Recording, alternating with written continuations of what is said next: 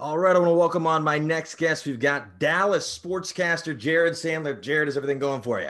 Hey Zach, I'm great. I guess as great as you can be in this time. Hope everyone out there is healthy and well. But all good over here, and hopefully continuing to stay out of trouble and avoiding Corona.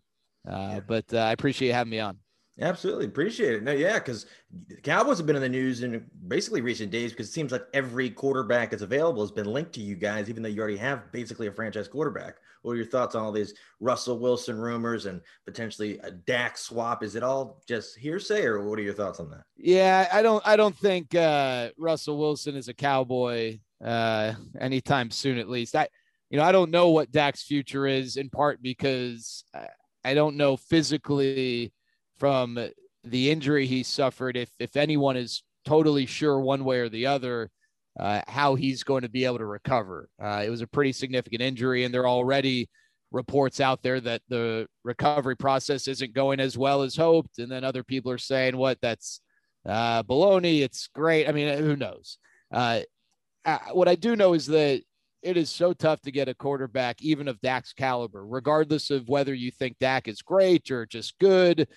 Finding quarterbacks of his caliber are tough. And I just can't imagine the Cowboys are going to let him just walk away. Obviously, they can franchise him this year and then he becomes a free agent without the ability to tag him. But I also don't think, on that same token, that the Seahawks are just going to let Russell Wilson, force his way out. I think what the Texans have dealt with Deshaun Watson is a result of their mishandling of that situation for not just months, but maybe a few years. And that's why it's gotten to the point where, it's point of no return.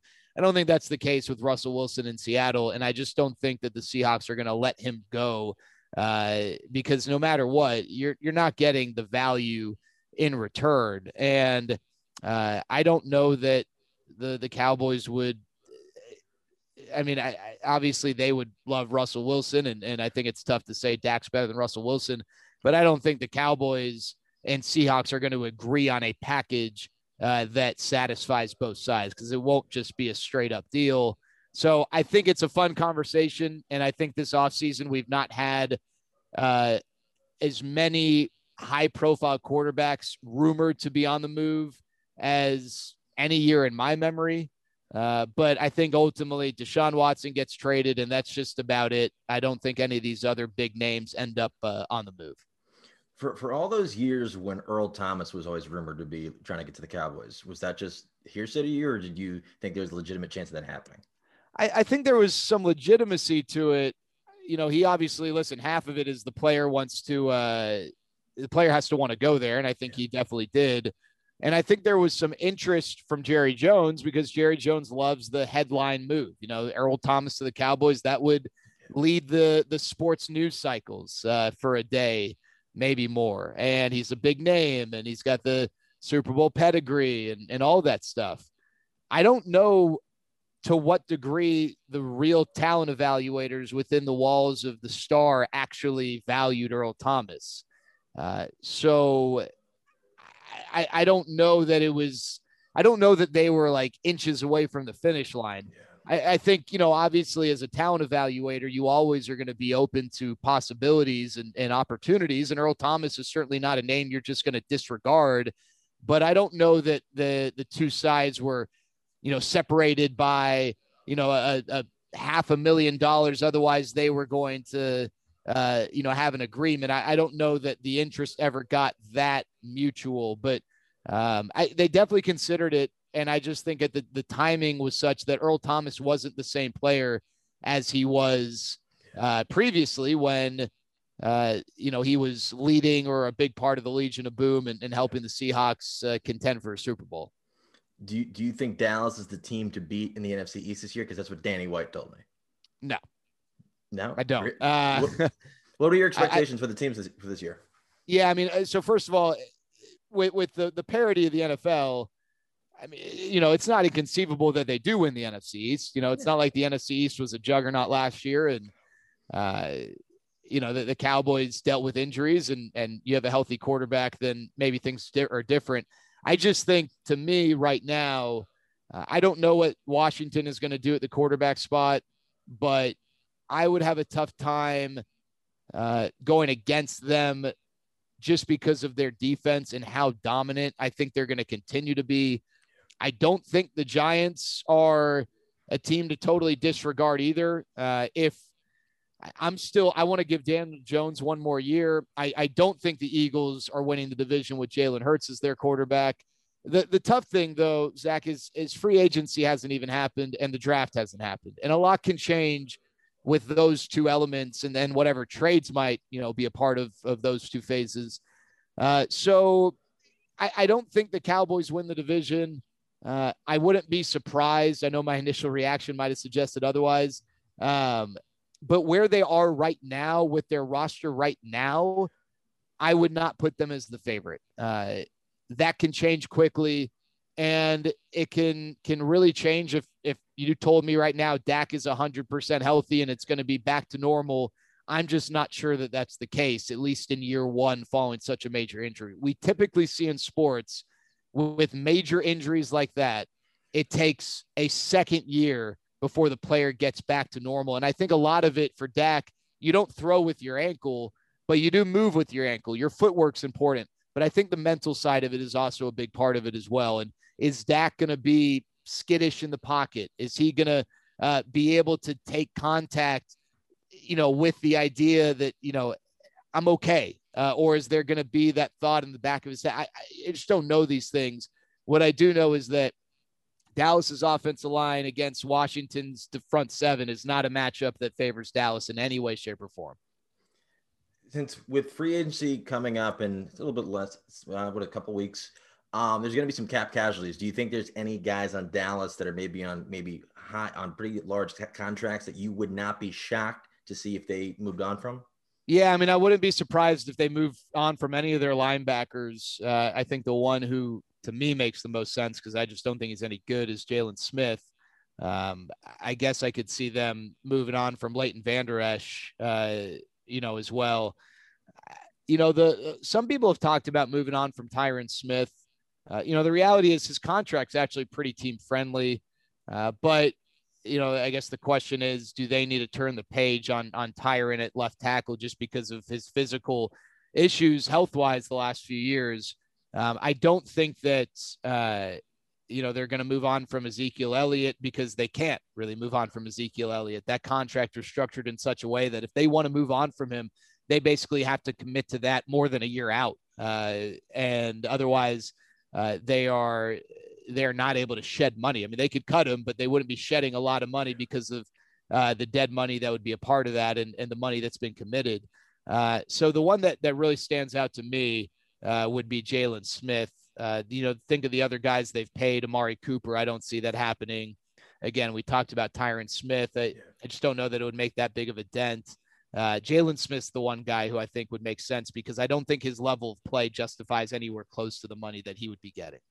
Which positions of need do you see them addressing first in free agency and the draft? Boy, yeah. I mean, I think they got, for one, you've got your secondary. I don't know. If you were to ask who's the best player in the Cowboys secondary, I mean, maybe you say Trayvon Diggs with the excitement of what he could grow into, but I mean, that's a pretty bare group, and they've been pretty piss poor at evaluating talent. Do they still have Jeff Heath? No, Jeff Heath's a Raider. And frankly, some people are probably crying to get Jeff Heath back. Every team in the NFL needs to have those bargain basement acquisitions. And when they don't work out, you criticize them for being cheap. But the reality is it's a necessity. The Cowboys have just been very bad at evaluating those candidates. So, whether it's the secondary or anywhere else. So I think they're going to have to address the secondary. Here's the thing, Zach. I think the only areas, that shouldn't be a priority: quarterback, receiver, maybe probably tight end, running back. But I don't think they can ignore the offensive line just with the age of some of the guys that are a part of that group. I don't think you can totally disregard the defensive line either. They certainly need to do work on the interior side of the defensive line. But with some unknowns with Tristan Hill and Neville Gallimore.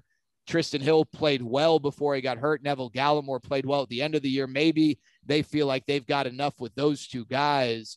But other than that, defensively, they just have so many holes. Linebacker Micah Parsons is definitely a candidate for them at 10, in the first round. Secondary options, there's not really anyone who is irreplaceable in the secondary. So I think defense in general is probably more of a point of emphasis if you were to make it defense versus offense. But there are some needs offensively on that offensive line if they want to get younger and maybe a little more versatile moving forward. And flipping a basketball, do you expect Porzingis to get moved? I don't know if he gets moved this year. I don't think the conversations are just rumor and nothing else. I do think there's legitimacy. The brother, the agents, the brother apparently is not the easiest guy. Yeah, that's a weird situation. I think most times when a family member is your representative, it's a weird situation. Yeah. But I think the question, Zach, is with Porzingis, and it's a part of the reason why they probably were able to get him without giving up anything. I mean, they really gave up next to nothing to get Porzingis. Smith Jr. and Jordan, right? Yeah, Dennis Smith Jr. and DeAndre Jordan, who, from a financial standpoint, that wasn't much of a loss. And Dennis Smith Jr. has bounced around him. He was in the G League for a little bit. So the question with Porzingis is the health. I mean, the reality is, guys his size who have lower half of the body issues and now a back issue, they don't just magically get better. And so I think it's just tough to rely on Porzingis as a number 2. And I don't know that the Mavericks have ever really looked at Porzingis and felt like, hey, we don't need anyone other than him to be our number 2. I think the Mavs probably recognize they need someone a little better than Porzingis to give Luka some support. The thing is, you don't want that dead weight financially or physically if the guy's only going to be healthy for 40 to 50 games a year. So I think if they can find someone to give them, and this is where it's going to be tough. I don't think they move him unless they figure they get the value that they would get if a team approached his value for 82 games. I don't think they're taking any sort of discount because of the health. I think if a team steps up because they love Porzingis, they saw bubble Porzingis and were like, we need this guy, and they're willing to take on the physical health risks, then I think that the Mavs would entertain a move. The problem is I don't think that they're going to match up value-wise with a team as far as what a team's willing to trade. If they do, shame on that team, good on the Mavs. I think ultimately their next steps, though, are to just try and find the true Robin to Luka's Batman and then move Porzingis down to that third best option. I just thought of a brilliant idea for a TV show. It's Shark Tank, but it's other GMs pitching Mark Cuban trades for Kristaps Porzingis. That would be really entertaining. Yeah. My guess is Cuban would feel like he's getting lowballed more often than not. Yeah, I'm out. That would be fantastic. And then flipping over to baseball. So I know you're at spring training now for the Rangers. For people that really haven't been paying attention, what should people be looking forward to as baseball season gets closer? For the Rangers? For just the Rangers, MLB as a whole. I know the kid from the Padres got a monster contract. That's about it. I paid attention.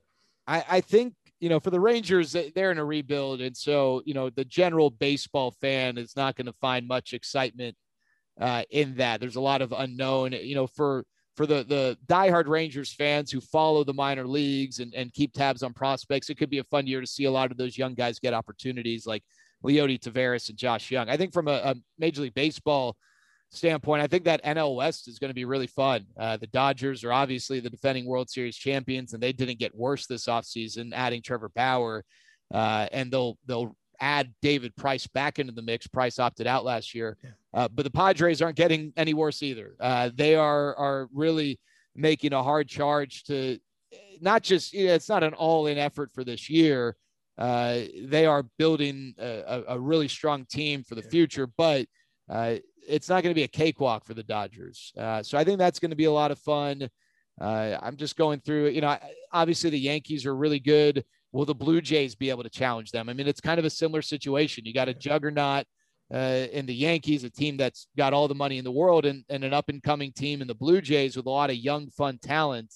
And I think the Blue Jays maybe are a pitcher away from really being able to challenge the Yankees. So I think those are exciting elements of this year. From an individual standpoint, is this going to be Albert Pujols' last year? For those who are big Albert Pujols fans, he's obviously one of the greatest hitters to play.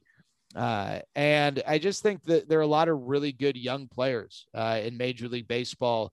Obviously, Mike Trout is not young anymore. He's special, but then you look at the Tatises and the Lindors and guys like that, baseball and Vladimir Guerrero Jr. I mean, there are a ton of them. You can go across the league, division to division. You can find, identify 4 or 5 guys each division. So that's fun. I just think this is not the fun thing, but this is going to be the big headline all year is the labor disputes between the players and the owners, and whether or not that will get settled, or whether we'll have baseball next year. Because I think there's at least it'd be irresponsible to not consider that possibility. So what are they set for 162 this year? They are set for 162 this year as of now. Yeah. Interesting. I just had I just thought of something. What was I going to ask you about? Oh, what are your thoughts on the whole Hall of Fame, no Hall of Fame this year situation? I don't think that here's my issue. In general, I don't think that it is bad if no one is deserving of the Hall of Fame. I personally disagree that there was no one deserving, because I'm in the camp that guys like Barry Bonds and Roger Clemens, whether you like him or agree with what they did, they are Hall of Fame players. I feel like there were others on the ballot who deserved it as well, but I'm not a let's let everyone into the party guy. Yeah. And so I appreciate, a selective approach. My big issue is that the voting system to me is very antiquated. There are voters who do not deserve votes. They do not cover the game anymore. They are frankly clueless. They have an agenda that is not befitting of what that ballot should represent. And I just think that there needs to be a more frequent assessment of who's getting the power to vote. And I think it's restricted to writers. And I think there are some writers who know the game very well. But I think there are others around the league who maybe know the game as well, if not better. I share a booth with a guy named Eric Nadel, who's a Hall of Fame broadcaster who's been around for 43 years. You can't tell me that guy cannot evaluate a player's Hall of Fame candidacy as well as anyone in the world. And if there's a fear of bias, I think there is already demonstrated bias for beat writers with guys they covered. And I don't have an issue with that, because one vote is not enough to tilt the scales. But if you feel like a guy is demonstrating unfair bias, then you can 110% take their vote away, and you more often regulate the vote. That's my issue with the whole Hall of Fame process. My one gripe with it is, why do they do it during the season? It's bizarre. It's like you got a game on, and then if you flip to MLB Network, here's the Hall of Fame enshrinement today. Is that odd to you, or? Yeah, I mean, it's a fair question. I don't know. I don't know the origin of all that.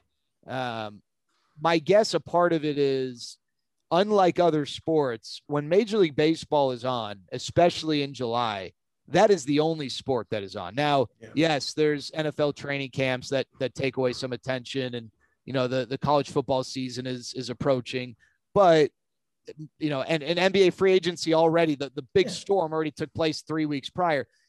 The sports spotlight shines the brightest on baseball at that time of the year. Whereas if it took place during football season, maybe it would get lost. Maybe that's the only thing, just without giving it much thought. That's the first thing I can think of, is that the baseball has to compete for spotlight in its offseason with NFL, NBA, NHL, depending on when, college football, maybe college basketball, if you consider that a competitor. But July, baseball really has the lion's share of the attention. Interesting. That's unbelievable. And then O's or Nats going to do anything this year for people in the district in Maryland or Virginia? Well, I think the Orioles are going in the right direction. I think there's a lot to be excited about, even if it's not going to translate to lots of wins this year. I think they're going about it the right way. Unfortunately, in Major League Baseball, and this is another conversation with the way the CBA is set up, to go about it the right way, it really sometimes is an arduous trek for a fan, because a fan can understand a rebuild, but no one enjoys a rebuild. No one enjoys, not even the rebuilders, not even the Mike Eliases of the world. They don't enjoy it either. I mean, it's not fun to lose, even if you know that it's all pointing towards a grander plan. The reality is, one reason why rebuilds are tough is because it's tough to stick with it. And the Orioles are doing that, and it's hopefully going to pay off for a great baseball town. The Nationals, obviously, I don't think anyone's feeling bad for the Nationals just because of what's that? I got the sweater. Yeah, there you go. They're still the champs to me. Last year didn't count. Still the champs. So they're not too far removed from that. I mean, I think the Nationals, I think they definitely compete for a playoff spot. I think they are a better than 500 team, and they're obviously a team that could make some moves within the year. I just think that's a really tough division, and I think the Braves and the Mets on paper are way stronger. And who knows if it's going to play out that way? But if you're trying to claim a wild card spot as the third best team in your division, that's awfully tough. Yeah. It can happen. It's doable, but it's awfully tough to do that. And so I think the Nationals end up on the outside looking in. But I think, if you're looking for a playoff race, they're going to be a part of that. And even though you always want to end up on the right side of that, I think it's always fun as a fan base to at least, hit August 1st and be scoreboard watching, knowing that, hey, we're in the mix here. This is going to be a sprint to the finish. So you didn't see the signings of Josh Bell and Kyle Schwarber and think, all right. Well, hey, I'll tell you what, I do like the Josh Bell signing, or the Josh Bell acquisition, I should say. Yeah. I mean that they really bought low on a guy who is not too far removed from, being a really, really formidable hitter. So that could end up being one of those buy low moves, low risk, high reward type of moves. Interesting. Is there any guys, big names that you're expecting to see maybe move teams mid-season? Like I know Chris Bryant's been rumored a lot in recent years. Is there any guys this year that you think, all right, this is the year they're going to be moving on? Somebody's going to take it. Yeah, I mean, I'll go with two guys who are Nevada guys who are good friends. You mentioned one of them, Chris Bryant, and then the other being Joey Gallo. And then depending on whether the Cubs can reach some sort of an agreement with Javi Baez, if they are not confident in their ability to retain him when he hits free agency, I wouldn't be surprised to see him get traded as well. Interesting. And then who's your dark horse to make a long run in the postseason this year? Okay, a dark horse. Well, so I'll give two kind of cop-out answers. I think these teams are really good, and they certainly deserve more consideration than dark horse. The problem is, we talked about them already. They're in divisions with the teams that are perceived to be the best in their respective league. So the Padres and the Blue Jays are both teams that it would not surprise me if they won the World Series. But if you're looking for a team that maybe isn't getting that type of recognition, I would go with, I'll go with the Philadelphia Phillies for no reason other than that's a really good lineup, and who the heck knows?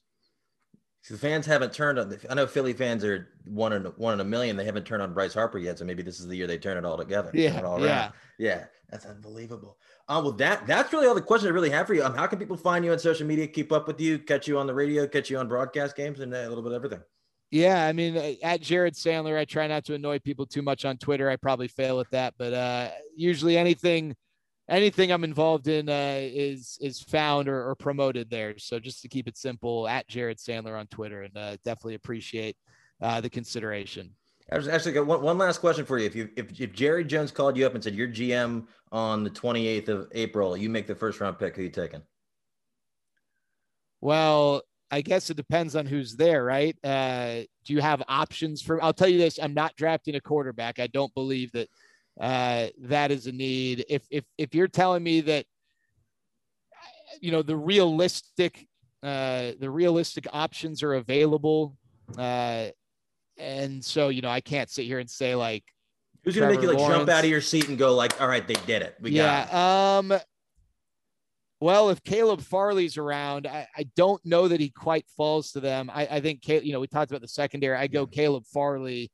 I think that Rashawn Slater and Micah Parsons will both be around. I would rather Farley over those two. It's tough to pass on Kyle Pitts just because I think he's so good. But I heard he might go. Somebody said he might go 2. I heard that today. Yeah, Pitts has got like a wide range.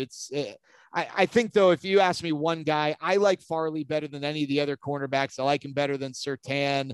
I like him better than Samuel. So I would go Caleb Farley if he was available. Cool. I can't wait till the draft and football coming back, but I do appreciate you taking the time. This was awesome.